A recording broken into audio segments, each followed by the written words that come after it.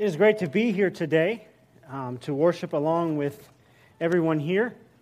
Last night we had the chance to have an awesome dinner and just get to meet more of you. I feel like I'm not really visiting because I know so many of you already that have either come to Indianapolis and served with us there, or that I've got the chance to go to 2 ski retreats now and speak at those retreats. And many of you I consider friends, and would love to consider more of you friends. And as I shared last night, it has been really neat to see just how concerned this church as a whole, as a body, is with missions, whether that be international missions or North American missions. And I'll quickly share, as I said last night, the one great thing about the Southern Baptist Convention is the cooperative program. It is absolutely fantastic because I came from, when I was very young, I used to attend, and I'm talking very young, I used to attend an independent Baptist church. And every so often we'd have missionaries come around and do their thing, do their little show and show us what they were doing on the field. And they would literally have to leave the mission field for a certain amount of time just to go around and raise money at these churches that they were planning, or they had a plan to go to each Sunday and give their spiel. And the nice thing about that is we knew who our missionary was. They were standing right before us. This is the missionary that we are supporting. That was a nice thing. The struggle with that is we had missionaries that were leaving the field, leaving their work to go and raise support for themselves, and then have to return back to the same field and continue on. Well, the Southern Baptist Convention is much different. It is made up by both the North American Mission Board and the International Mission Board. And when you put your tithes and offerings in the plate, it goes to support all the missionaries, whether they're here in North America or internationally. That's awesome, because now we don't have missionaries leaving the field to go and raise support, then to return back to the field. They are being supported by you. The weakness is you don't get to see who your missionaries are. You can, if you really want to investigate, you can go on websites and see them, but you don't get to see them flesh and bones right before you. And I wouldn't be so arrogant to say I represent all of them, but my family, we are North American missionaries. We are flesh and blood people that you support on a weekly basis. And I want to say thank you for that. And I know when you're giving your tithes and offerings, you may not even think that. You're thinking, well, man, I'm just supporting. But you are supporting such a greater cause, something so much bigger than you, that is happening all over the world. So thank you for that. Also, thank you for just the support and that we've received coming here over this weekend, and it has really, really been awesome. The gifts that we received up to this point, it's just been overwhelming. And for us, it's just been a joy to come and see friends that we've had for many years, but to also make many more. And to see some faces that have come and served right there in Indianapolis with us, man, it's been awesome. It just feels like I saw them yesterday, just same kind of joking around, having fun and hanging out. It has been great. So thank you for that. And it has been an excellent time for us. And if you don't know me, my name is Kevin Carpenter. My family's sitting here on the front row. Nicole, and I did this wrong last time I introduced them, so I need to make sure. Eden is my oldest, and then Emma, she has the red hair, so you'll notice her from a distance. And then did Eli go down? And then Eli. And if you would, in the back, and there may be some more, and some of you picked these up last night. There's these cards, and many of you have seen these with missionaries. It's nothing new. There's these cards, and honestly, we use these for financial support many times. We'll hand them out for those things. That's not what we want them to be used for in this case.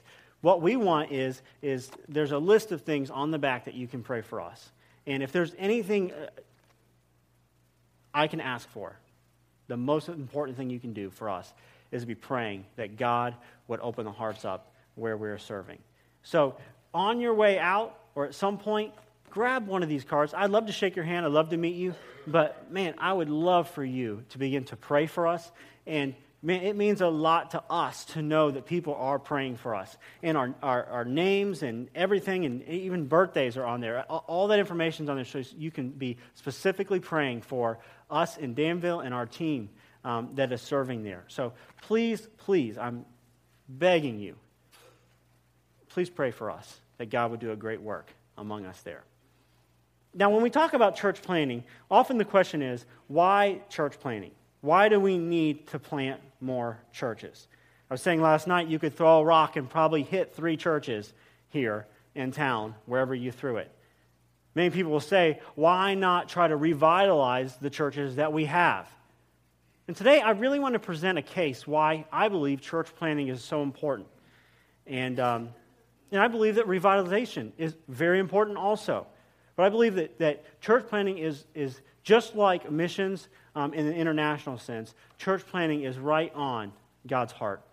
And it means a lot. I got to see the different ministries that you guys support last night, and it means a lot that church planting is also on your heart. That it's important to you to see God doing new works here in North America. So today I want to talk about that from Acts chapter 17. So if you do have your Bibles, turn to Acts chapter 17, please. But why church planting? Our goal is not to reach people that already go to church. You ask people here in America oftentimes, do you attend a church? And many will say, yes, I attend a church. And they will oftentimes say, maybe the popular church that's in town, I go there once or twice a year. Maybe they'll say a church that they were raised in at a very young age and no longer go to. But they'll say, I go to that church. And they find themselves maybe there once or twice a year. Well, we would call them unchurched. And that is going to be a popular thing or thing that you will find here in this area much more. You guys are right in the Bible Belt. Church is not a new thing. Most people here, if you ask them on the street, do you go to church? They would say yes. Well, in Indianapolis, that's not the case. In Indianapolis, there's almost 2 million people. 60% of Indianapolis claim no religious affiliation. 6 out of every 10 people you ask in Indianapolis, do you attend a church? 60% would say, absolutely not. They attend nothing. I'm talking no spiritual affiliation. So if you were to check this box of who you affiliate with, whether that be Christian or Muslim or any Buddhist, any length of religions, 60% would check nothing. 60%. There's churches in Indianapolis. We got churches all over the place too. Not near as many as there are here. For example, there's only 400 churches, there's only 400 Southern Baptist churches in all of Indiana. As Pastor Scott pointed out, there's 74 in Rock Hill. I wouldn't even know how many are in South Carolina. 400 churches in all of Indiana, 400 Southern Baptist churches. It is a much different place to serve, much different place. And when 60% of the population there in that area say, we have no religious affiliation. And then if we take that a step further, only 15% claim to be evangelical Christians. That means that 85% of Indianapolis is left unreached with the gospel. That is a mission field.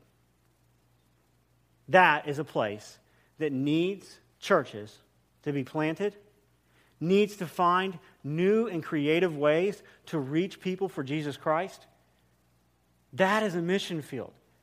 And oftentimes people will say, there's a mission field across the street, or there's a mission field down the road. Why can't we do it there? Why can't we support that? Because God has called us to reach the nations, not just our neighborhood. Both.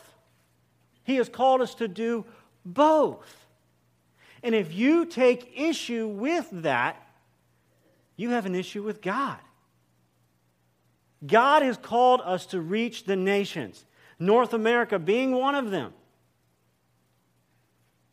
I don't know if you knew this, but America now is fourth in receiving missionaries. Not sending, in receiving missionaries from other countries. We really set the pace early on of sending out missionaries. Now we are fourth on the list in receiving. America is a place that is desperately in need of hearing the gospel of Jesus Christ. If you think there are problems with America, whether you can go on down the list, whether they be political or social or cultural, whatever, I need you to hear this. Jesus Christ is the only answer. He is it. We can lobby, we can do everything we can, and I think we should.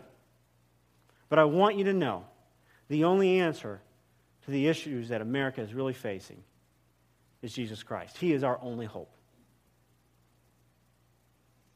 So we need to be finding ways to break through that culture. And I believe we see that in Acts chapter 17. But I want to take a quick detour. And you may even think he is going in a really weird direction here. But just stick with me for a second. Because the idea here is, what is the gospel's impact on the church? What is the gospel's impact on the church? So what we're going to do is we're going to rewind back to when the church wasn't around, and that was in the Old Testament. We're going to take it back to the Old Testament for just a moment. In the Old Testament, you had this place called the temple.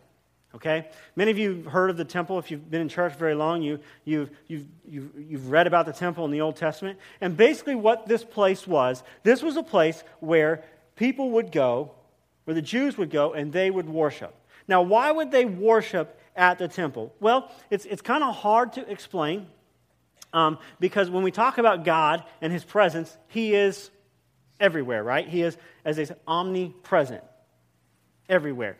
But for some reason, God chose to make His presence specifically in the temple, like a special presence where people would go. And that's where the Holy of Holies was. God resided in this place, in the temple, so people went there because His presence was there. In fact, Jewish men had to go there at least once in their life, had to visit this place in Jerusalem. Well, before the temple, there was the tabernacle. And that's when the Jews were moving from place to place. Okay? They would move to another place, they would set up the tabernacle, and then they would take it down and move to another place. The tabernacle, the only thing it really is a moving temple. That's all it is. Temple was in one spot, the tabernacle was moved around. So finally, when they came to the promised land and finally stayed in a place, they built this temple. And this is where God's presence resided. And they went there to worship Him. They went to this place to worship God. And this place was very important to them. It was very important to them. Because this was also the place, not only was His presence there, not only did they go to worship Him, but they also offered their sacrifices. They also offered their sacrifices in this place. This was extremely important, and God was very concerned about this place of worship. This was kind of like His house. This was His place. And if you read through the Old Testament, detail after detail of just how concerned God was.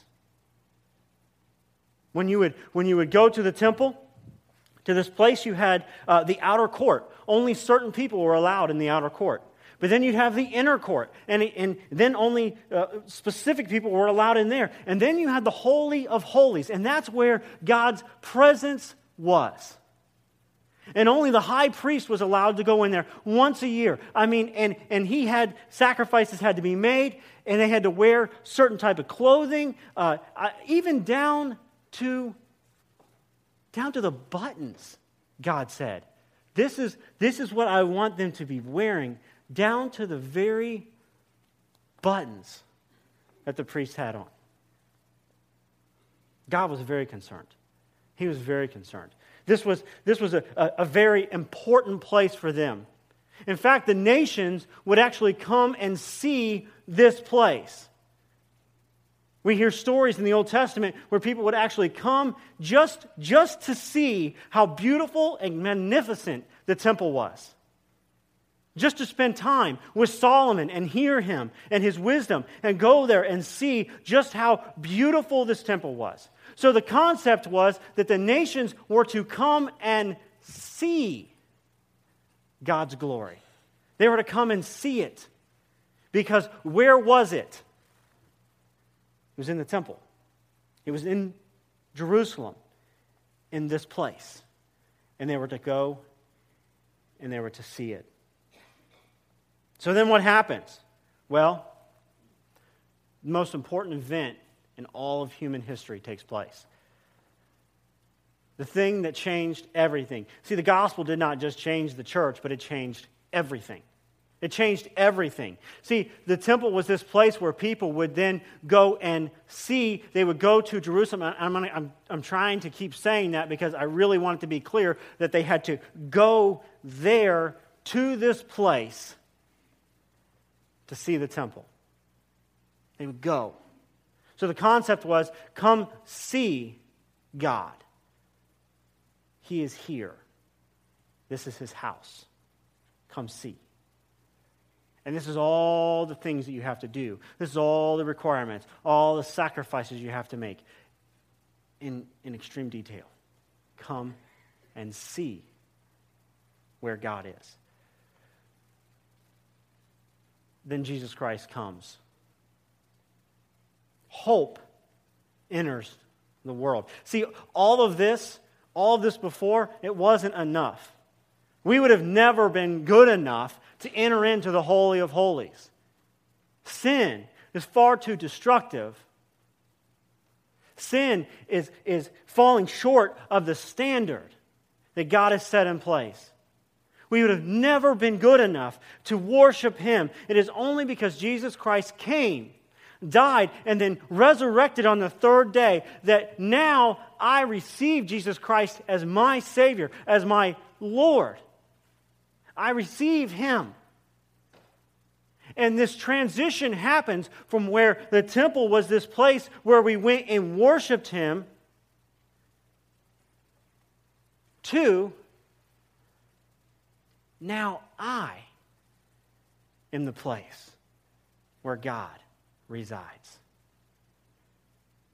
Now he resides in me, in my heart.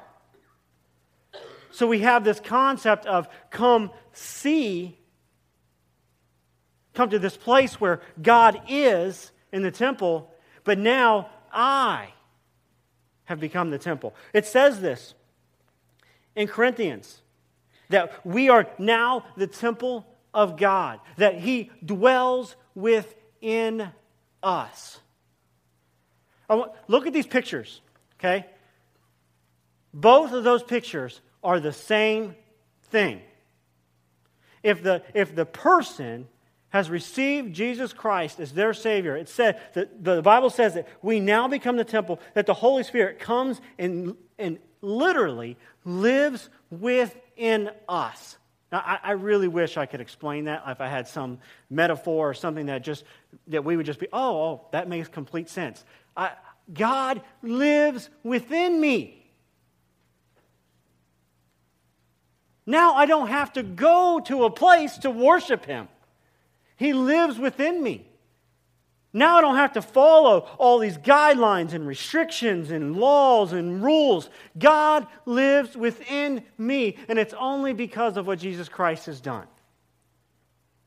It is only because I have admitted who He was as my Lord and Savior, and asked forgiveness and repented from my sins. He lives within me. I no longer have to come see. I don't have to come see at a temple because now He is right here. Amen. Man, that's something to get excited about. He lives within me. So we have this major transition that takes place from a come see to now, as it says in Matthew chapter 18, to go, or 28, to go tell. Come see to a go tell. Come see to a go tell. Man, that's huge, isn't it? The gospel changed everything. Now, I know as I was talking about this, if you've been to church for more than 5 minutes, you've probably heard this already. You know, I know I'm the temple of the Holy Spirit. I get it. We all understand that. We get that. You know? We learn that from an early age. Now let me challenge it for just a moment, though. This is where it gets a little more difficult. I'm talking about church. Churches. I'm not talking about Northside. I know some about you. I don't know everything about you. If we did an outreach event, we're going to do a major outreach blast. Where would we do it? Most likely on the church property.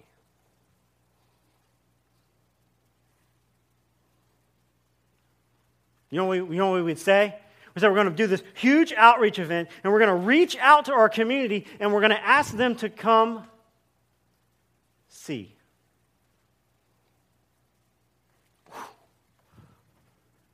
We want them to come see what we have. We want them to come see the facilities that we've built. We want them to come see the way we've manicured our lawns or how nice our buildings are. We want them to come see how great our programs are.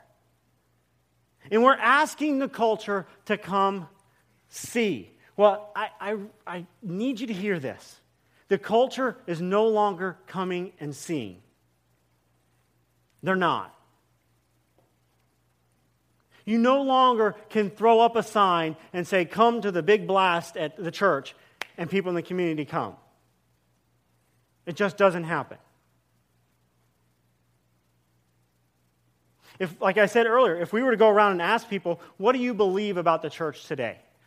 If we just looked at them and say, what do you think about the church today? Now, you get all kinds of different answers. One of the answers you might get is, oh, yeah, we love the church. They've helped us out, and we've been in a tight situation, and they helped us out with rent or something. Great, you'd get some good answers. But I'd venture to say you'd also get some negative answers. You get answers like, we just don't really feel comfortable going on the property anymore. We feel like we have to dress a certain way. We feel like we'd have to act a certain way. We feel like we'd have to maybe say the right things. What does that remind you of? Tell me what it reminds you of. It reminds you of the Old Testament, when they had to act a certain way when they went to the temple. They had to dress a certain way. They had to follow rules and regulations. And you know what's interesting about what the church has done? They said, you know what? We're not happy with the freedom of Jesus Christ, the freedom that He has given us. Let's put the shackles back on that we've had in the Old Testament.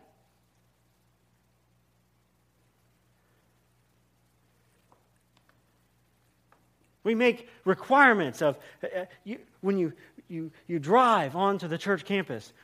What do we oftentimes call this? God's house. Now, this one might get you. God's house is right here. He's right here. This is his temple.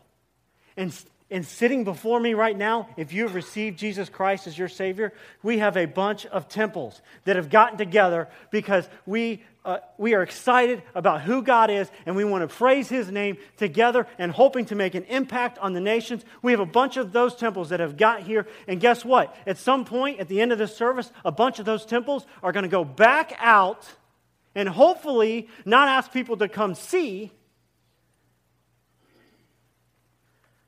but to go tell. Go tell of what Jesus Christ has done in our hearts. Not say, hey, I need you to come back to this event that we're having. I need you to come back to this program that we're having. I need you to come back to these things that our church is putting on. Come to this place. You have the Holy Spirit within you. You do. He has empowered you to go tell. You know why church planning is so nice and a struggle? We don't have any of those things. We don't have any programs for people to come see. We don't have any of them. The only thing we have is to go tell people about Jesus Christ. That's what we have. In 15 years, I hope we don't put the shackles back on. Church planning allows us to have the freedom to say we're not going to look inward, we're going to look outward. And that is why church planning is so powerful. We see this model in Acts. If you look in Acts chapter 17, I'm going to start reading here in verse 16. It says, "Now while Paul was waiting for them at Athens, his spirit was provoked within him as he saw the city was full of idols. So he reasoned in the synagogue with the Jews and the devout persons, and in the marketplace, every day with those who happened to be there. Some of the Epicurean and Stoic philosophers also conversed with him. And some said, 'What does this babbler wish to say?' Others said, he seems to be a preacher of foreign divinities, because he was preaching Jesus and the resurrection. And they took him and brought him to the Areopagus." I have been trying to say that word right for 2 days, and I messed it up. Anyway. All right.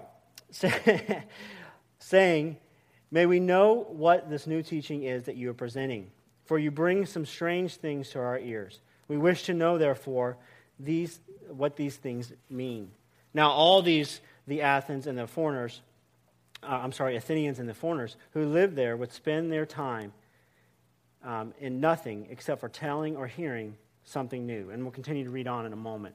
What we see is, just to kind of boil this down, Paul is in Athens, and he's in this area where there's all kinds of philosophers and just people kind of talking about nothing. I like to call it people that talk about the fuzz in their navel. It just does not matter at all.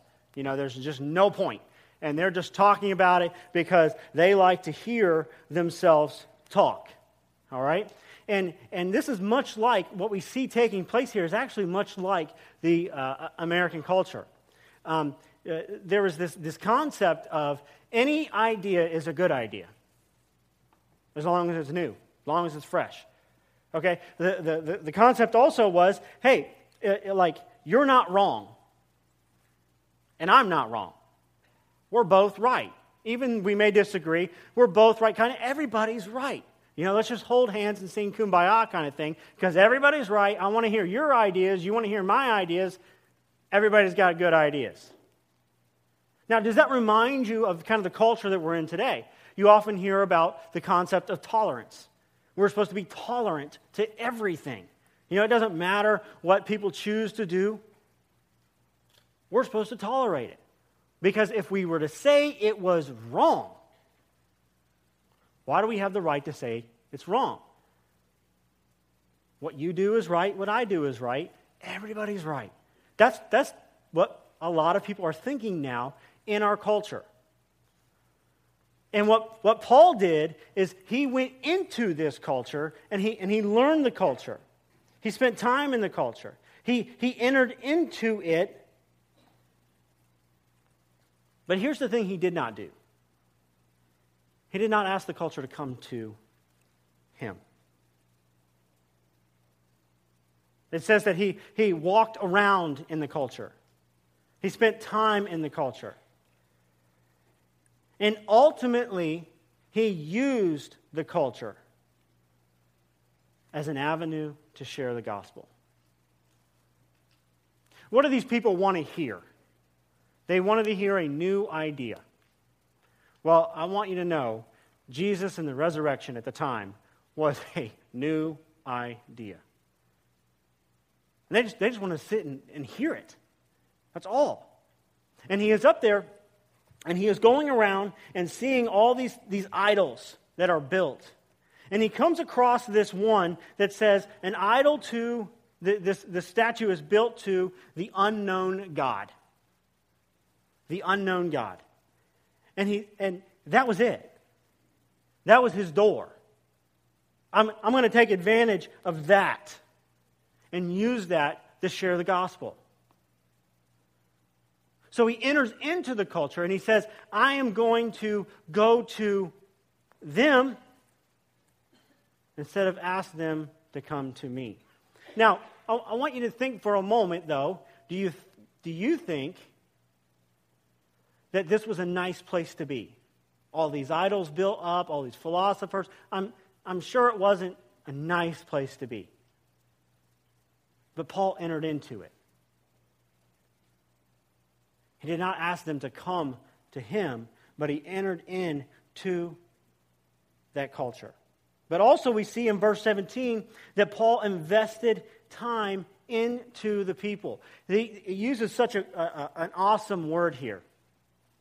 He uses the word dialogue. It says he carried dialogue with them day by day. Now, when you hear the word dialogue, what do you think of? You think of conversation. Paul had conversation with these people. Conversation requires a few things. One, it requires time. Right? Conversation requires listening. Oftentimes, conversation should require more listening than talking. I got the talking part down. I don't do so well with the listening. I need to be a better listener. Of listening. But also, Paul took the time to share the name of Jesus Christ with them. You often hear the phrase, people shouldn't have to hear the words of Jesus. They should see it in me. And that's great and all. And we should be out doing really good, tangible things, serving people, and showing them the love of Jesus Christ. That should be the very first things that we do as we are involved with people. But hear me out. People need to know who Jesus Christ is. And at some point, we need to share who he is. So he spent time with him. He dialogued with them. And ultimately, Paul became qualified to talk to them. He became qualified to talk to them. He became qualified to share the gospel with these people. How do we become qualified to share the gospel with someone? Well, it's not just by walking up to them and saying, hey, I got good news for you. It's by listening to them. It's by understanding them. It's by learning about them. Paul becomes qualified.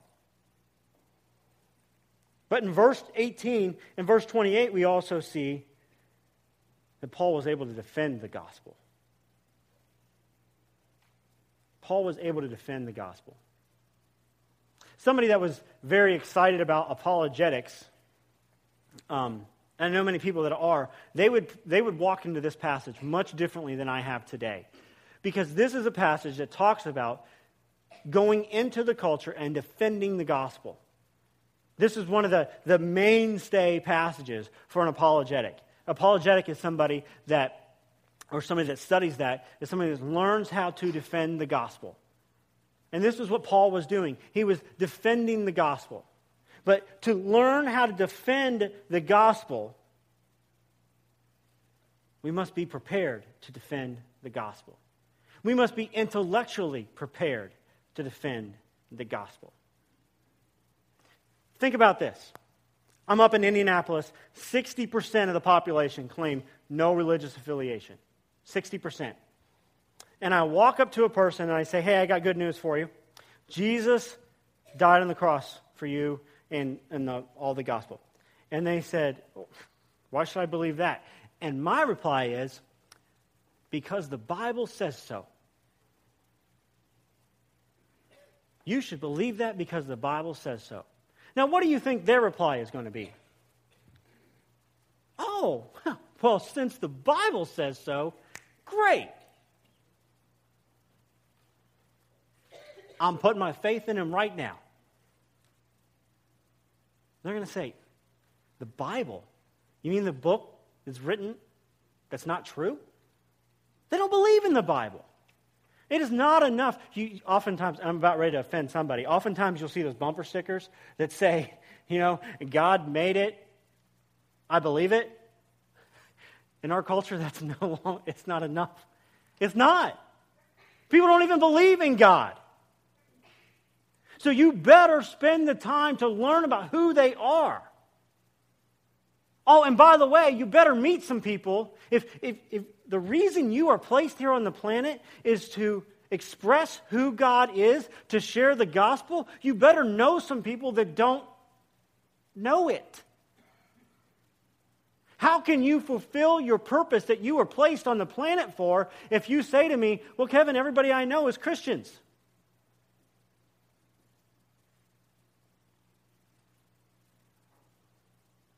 You better meet some people that aren't. And you do go to the gas station every once in a while. There's a cashier there. They might not know it.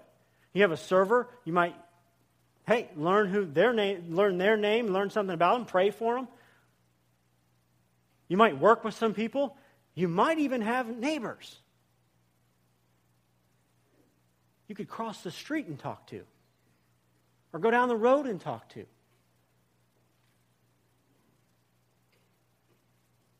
Paul did not say, well, I'm going to sit back here and I'm going to let the culture come to me.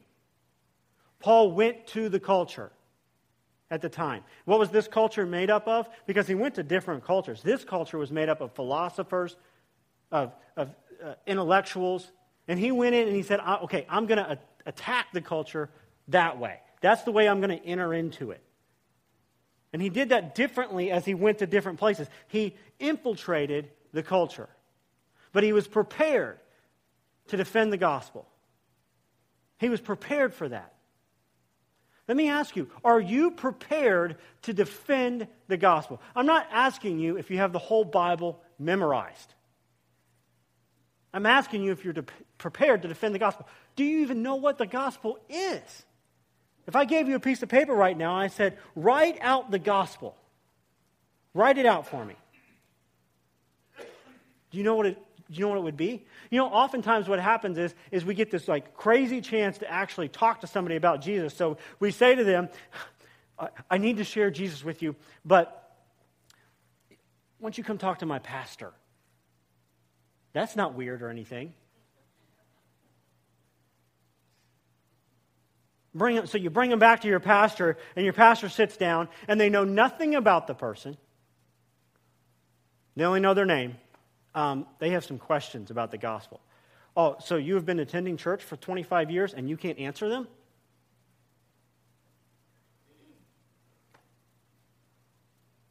You need to know what the gospel is.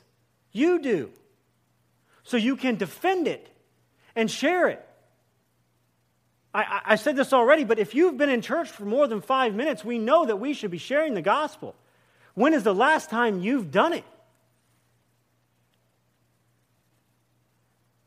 We do not have a chance to win back the culture if we are not sharing the name of Jesus Christ. We don't have a chance. You can go vote until your face is blue. We do not have a chance to win back the culture. Jesus Christ is our only hope and has been our only hope. He is it. And it is only by telling people about Him can they know Him. Why did God choose to use weak people like us to express His name? Man, I'm going to ask Him. But that is the way He has chosen to do it. He has chosen to use people just like you and me to express His name to the nations.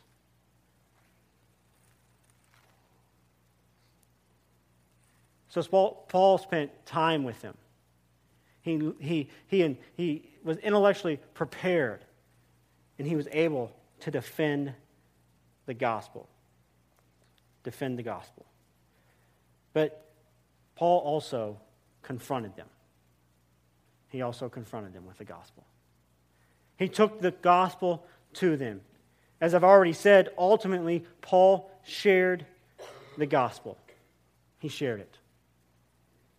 This is important. In a time where we're just supposed to do good things for people, which is great, Paul took the time to share. Because he was prepared and he was able to defend it. And he had invested and took the time to learn, so he took the time to share. I want to make a statement that is kind of a bold statement, but you have to allow me to explain it. Relationships that are not gospel-centered have no eternal value. Relationships that are not gospel-centered have no eternal value. That is a bold statement. But hear this. You will have hundreds of relationships in your life. Some of you, thousands of just people you get to know. Maybe you've met them and you said hi, know their name, and maybe you would recognize them. You have hundreds of relationships, thousands, and throughout your lifetime. But when you die, unfortunately, that's going to happen to everybody. I'm sorry. Bad news, I know. When that happens and you go into eternity, the only relationships that will matter are the ones that have eternal value. That doesn't mean that everybody you've walked by, you've shared Christ with. But you know, let me give you an example of this. Up until I was 20 years old, my grandma claimed to be a Christian, and I believe she was a strong Christian.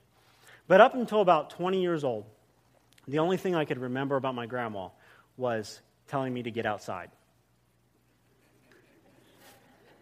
Does anybody? I got to switch a few times too, by the way. The one where you have to go out and get it yourself, amazing. But that's all I could remember. My grandmother, who had been a Christian all her life, never had one spiritual conversation with me. And up until that point, our relationship had no eternal value. That's a hard thing to say. That's a hard thing to say. Now, later on, I would sit down and I would intentionally sit with her and ask her questions, and we had great conversations. This was after my grandfather had passed away, and I got the chance to preach at his funeral, and ultimately got the chance to preach at my grandma's funeral. And it was much different than the story I'm telling you now. But up until that point, no eternal value. Grandparents that are in here, do the relationship that you have with your grandkids have any eternal value at all? Do you have spiritual conversations with them? Or do the pastors have to?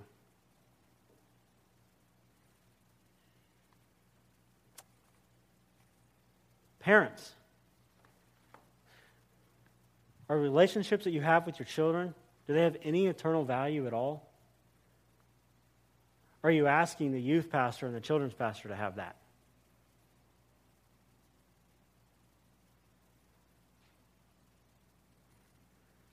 Everyone. Are there any relationships in your life that have eternal value? Once again, I'm not talking about just sharing the gospel. I'm talking about asking somebody how their walk with Jesus Christ is going. If people know more about you because of the football team you like than the one that you worship, there's a problem. There's a serious problem. I love football. But you know what? In heaven, we won't give it a second thought. We will not give it a second thought. And it's tough for me to say because I really love football.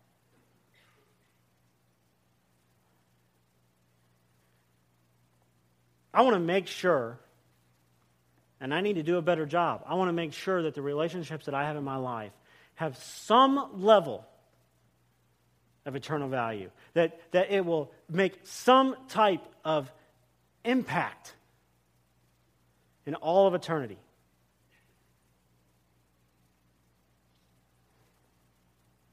Do you have relationships that have eternal value? And finally, I think I could have, and some of you may have been okay with it, I think I could have said this statement and been done. This is the most important statement I believe I will say. And this is what has changed the church. This is why church planting is it, because this is so much easier to do, because this is all we have. This is it. And you need to hear this, is that you are the most qualified person to share the gospel to your circle of influence. I said all those things. Why, how can I say that? What was Paul doing? Paul was learning the culture, correct? He learned the culture. He spent time with the culture. He dialogued with the culture. He earned a forum with the culture to share the gospel. He listened to them. All their crazy ideas, he listened to them. And all the time, he was looking for a chance to do what? To share the gospel. The whole time. Hey, he's listening to all this. Okay, no. Oh, right there. That's my opportunity. That's my opportunity to share the gospel. And for you, the people that you work with, the people you spend with on a daily basis, the people in your home, you know them better than any person on staff here at Northside. You know them. They don't know them. You know them. And they do not need to come see because you are there to go tell. You are there to go and to tell.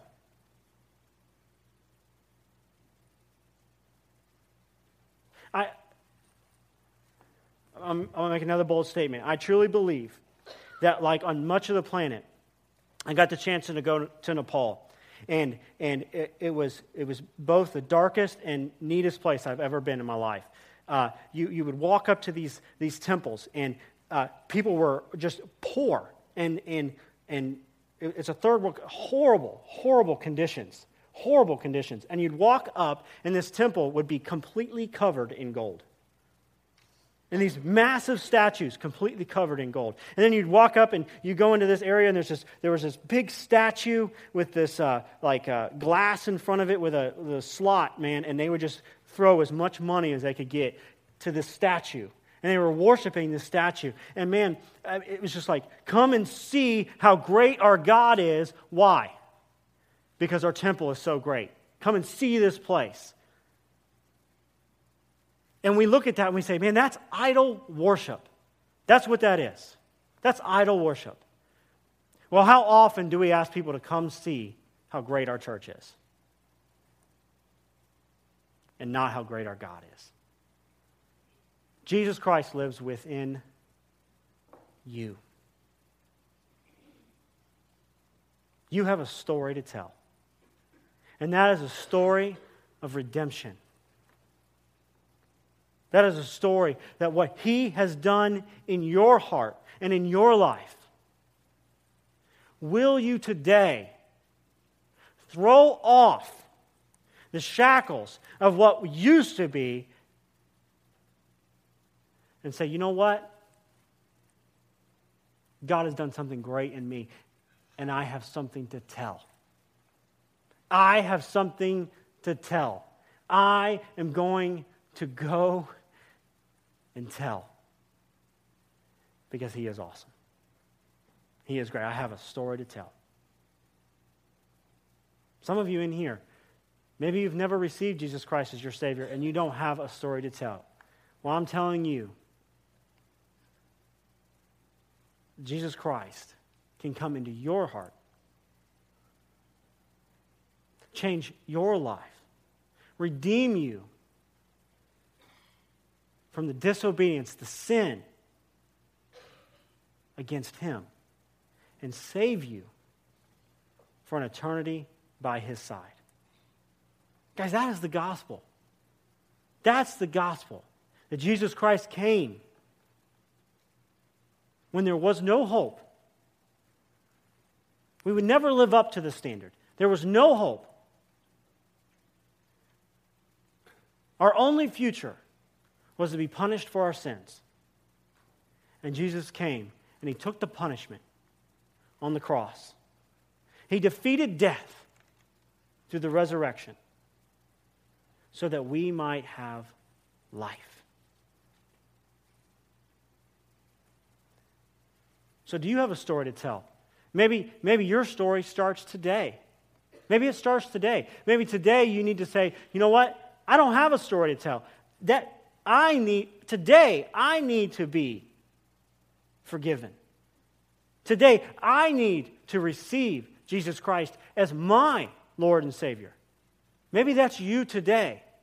But if it's not, and you say, no, I've done that, then you have a story to tell. Go tell it. We used to sing that song, go tell it on the mountain. Not come see it on the mountain. Go tell it. I'm going to pray, and then I'm going to turn it over to Pastor Scott. And I do want to say thank you so much for having us here. I hope today